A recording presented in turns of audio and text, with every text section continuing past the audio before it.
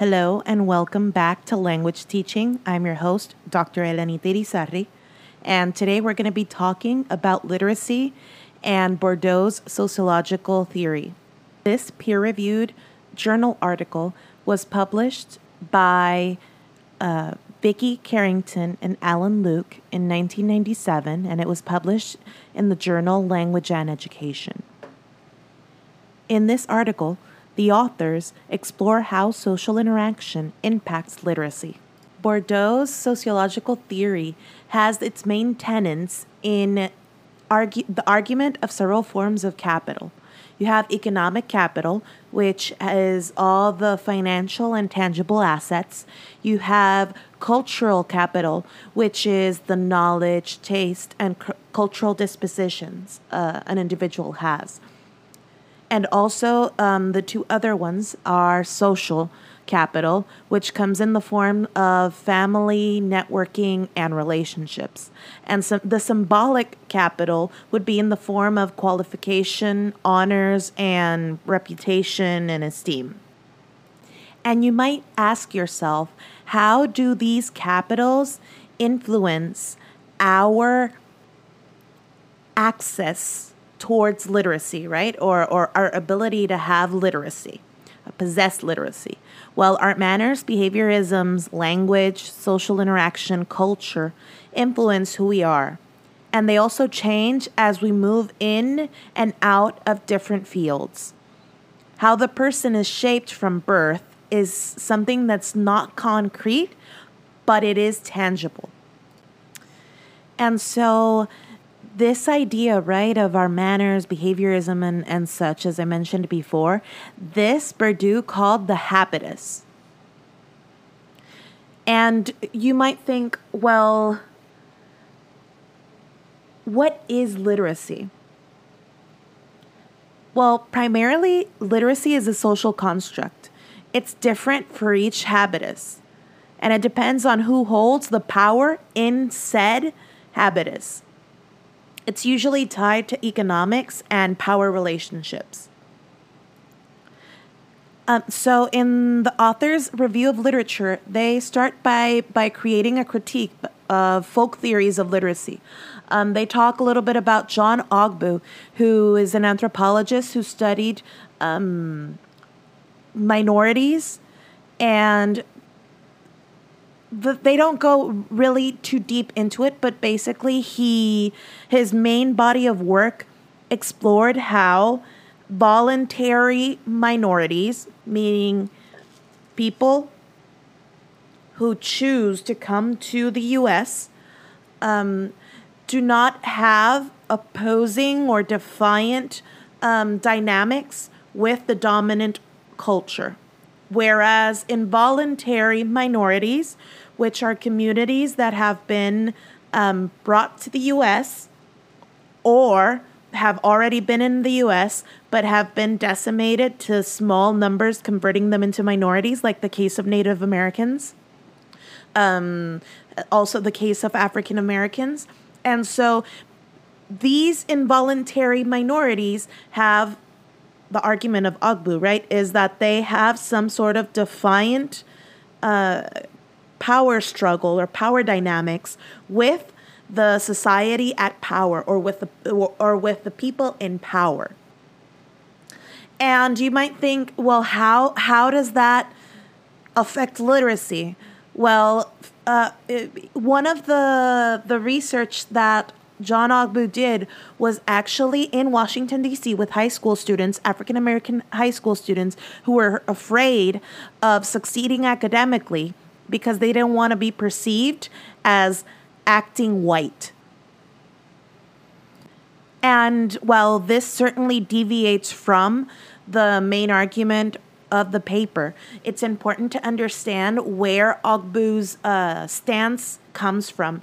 And it's basically trying to explain or explore the different types of literacies that permeate within society. And so one of the main critiques that the authors have or explain, right, related to these folk theories is that while they seem like common sense and are accepted as facts, they are not based on actual literature, right? They're somehow misleading.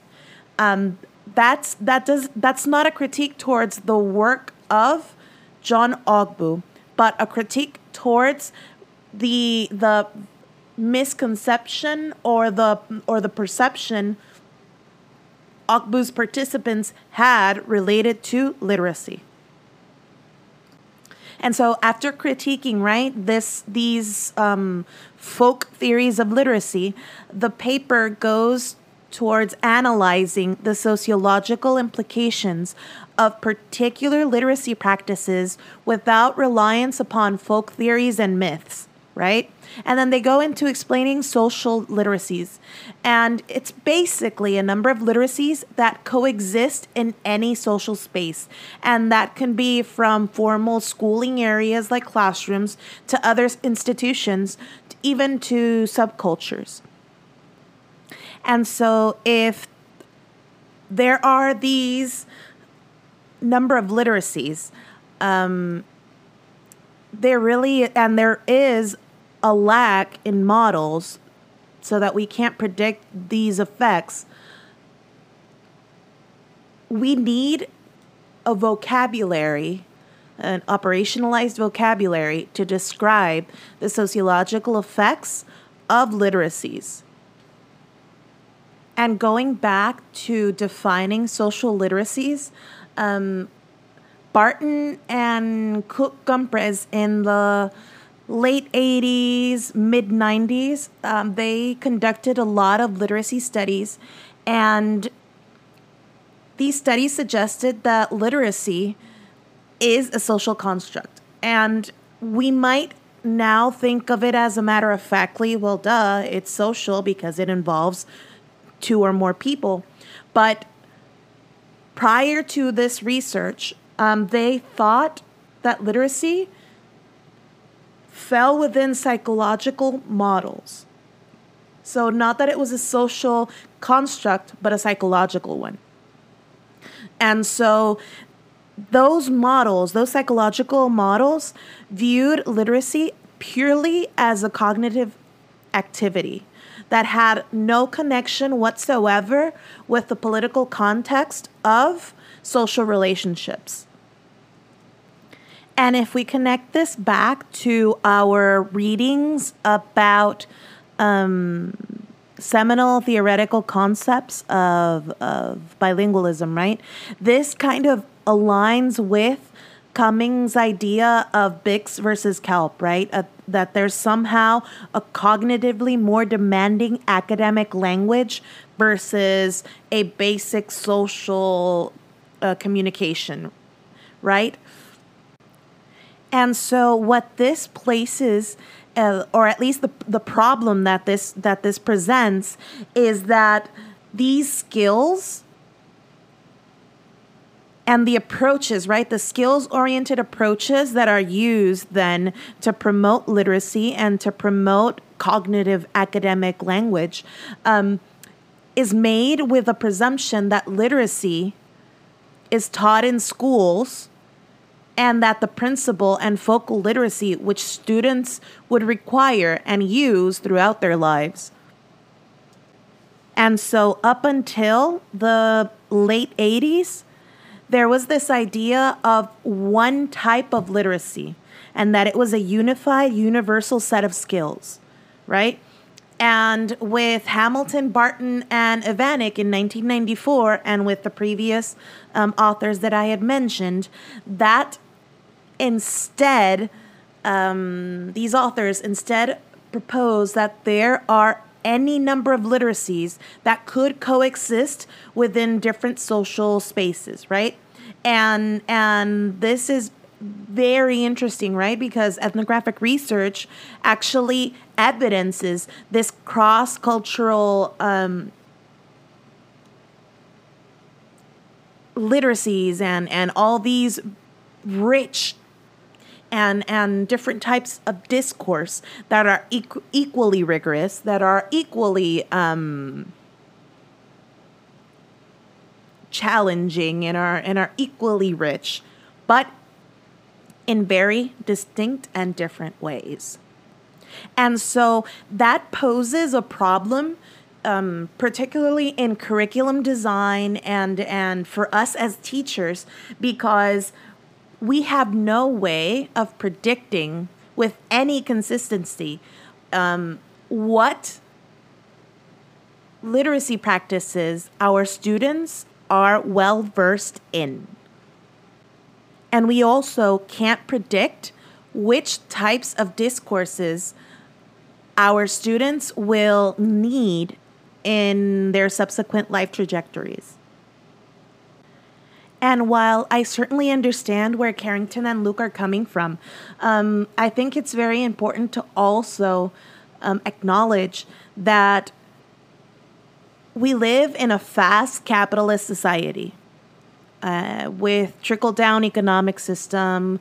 You know, we could really get into a really heated discussion about economic policy and how literacy is tied to that capitalist economic system, right? But that's a deviation completely from the topic of the paper. But I think it's very important to understand that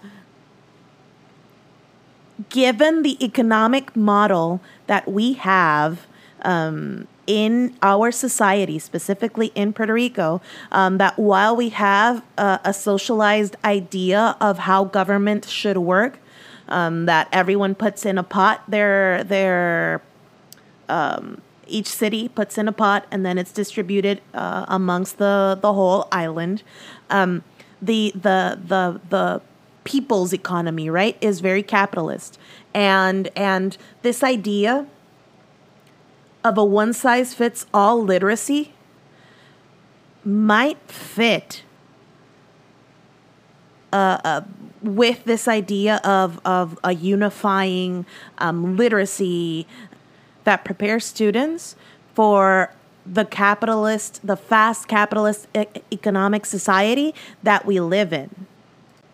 But what ethnographic research has showed us is that there's a plethora of literacies that are not necessarily represented in mainstream society.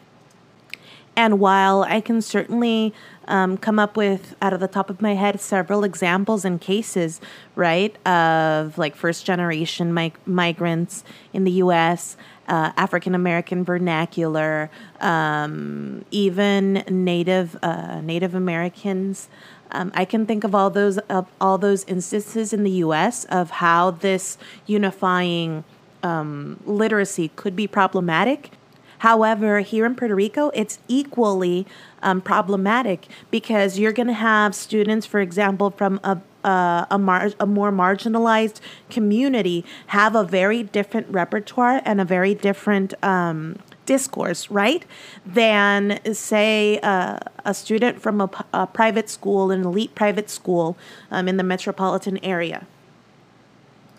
And so when you're thinking of accessibility of higher education or of social mobility, it's going to be very difficult for that marginalized student to be able to acquire a specific capital because they just don't have that quote unquote literacy that the student from the elite school in the elite private school in Puerto Rico will have. And so in terms of college readiness, you're going to have a student that's going to be able to perform better in standardized testings like the SAT, the ACT, and even if we're talking in Spanish, the College Board. And so that sets up a student to fail and another student to succeed.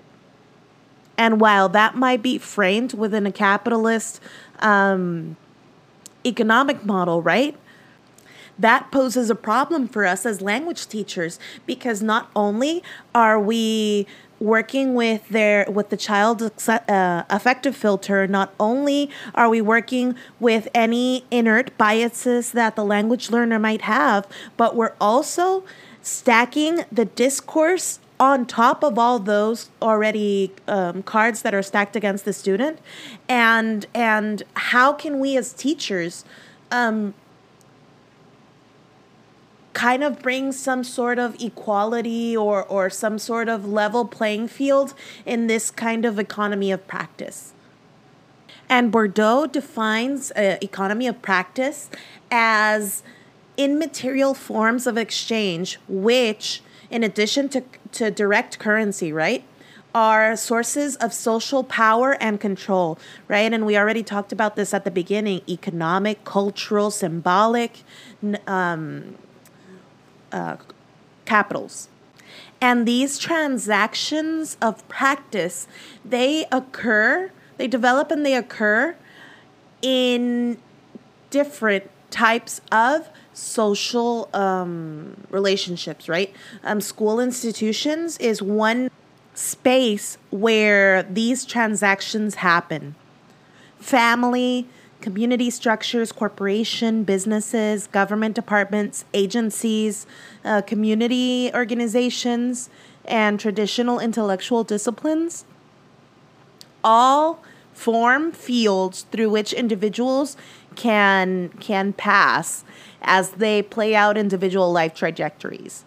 And this idea of capital is one of Bourdieu's seminal contributions to our understanding of literacy, right? Because we can see literacy now as a cultural capital, and we can then form different institutions or different programs, different initiatives to promote early literacy education. And so if we see literacy as cultural capital, then linguistic practices become embodied capital that the student or the language learner has. And that includes knowledges, skills, dispositions, and even representational resources of those linguistic practices. And this embodied cultural capital can make a difference for individuals or groups, but it's contingent on a huge number of variables, right? So the first thing would be the availability of other forms of economic and social capital. So, for example, if the student has enough material resources and the actual access to social institutions that can promote or can foster said linguistic practice that we described as this cultural embodied capital, right? And also the laws of conversion and exchange in particular social and discursive fields. So this would mean that the student's capital is relevant to the demands of the systems of exchange. So in layman's term, it's basically that if the student can communicate in the discourse of the people in power.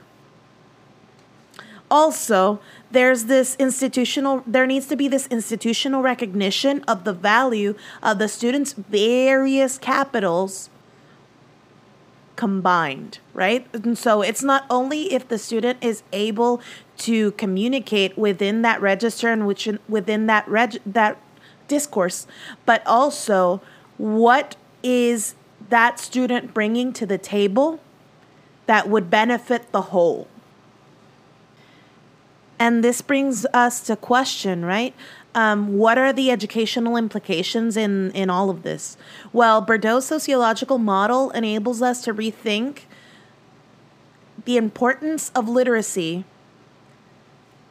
in a student's life trajectory, not just in the student's academic area, right?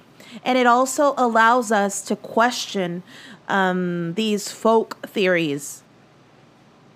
And honestly, just being able to have the vocabulary and the operationalized terms to just be able to debate and critique the sociological contexts and the power dynamics at play that affect our students' literacy. And just like Our political context needs a system of checks and balances. So does our education system, and so do our ideas on literacy and how literacy works. Right? We need to be able to reappraise and critique the range and complexity of these social fields in which our students are constantly negotiating their identities, and the local relationships, right, between all these cultural, economic, social, and symbolic capitals specific to the student's context. And the main takeaway that the authors provide for this paper is that one of the central lessons for educators is that there is no single literacy that can be taught with simple equivalent value in cultural capital. Rather, there are multiple literacies taught and learned in community and schools. These literacies will combined with other forms of capital offer differing local payoffs for students. And so that's what I have for this week related to the Carrington and Luke paper. Those are my thoughts, and I think that this paper has a lot of value in terms of operationalizing terms and providing adequate vocabulary to discuss, right? The historical adventure that we're going to be going on that is teaching English in Puerto Rico.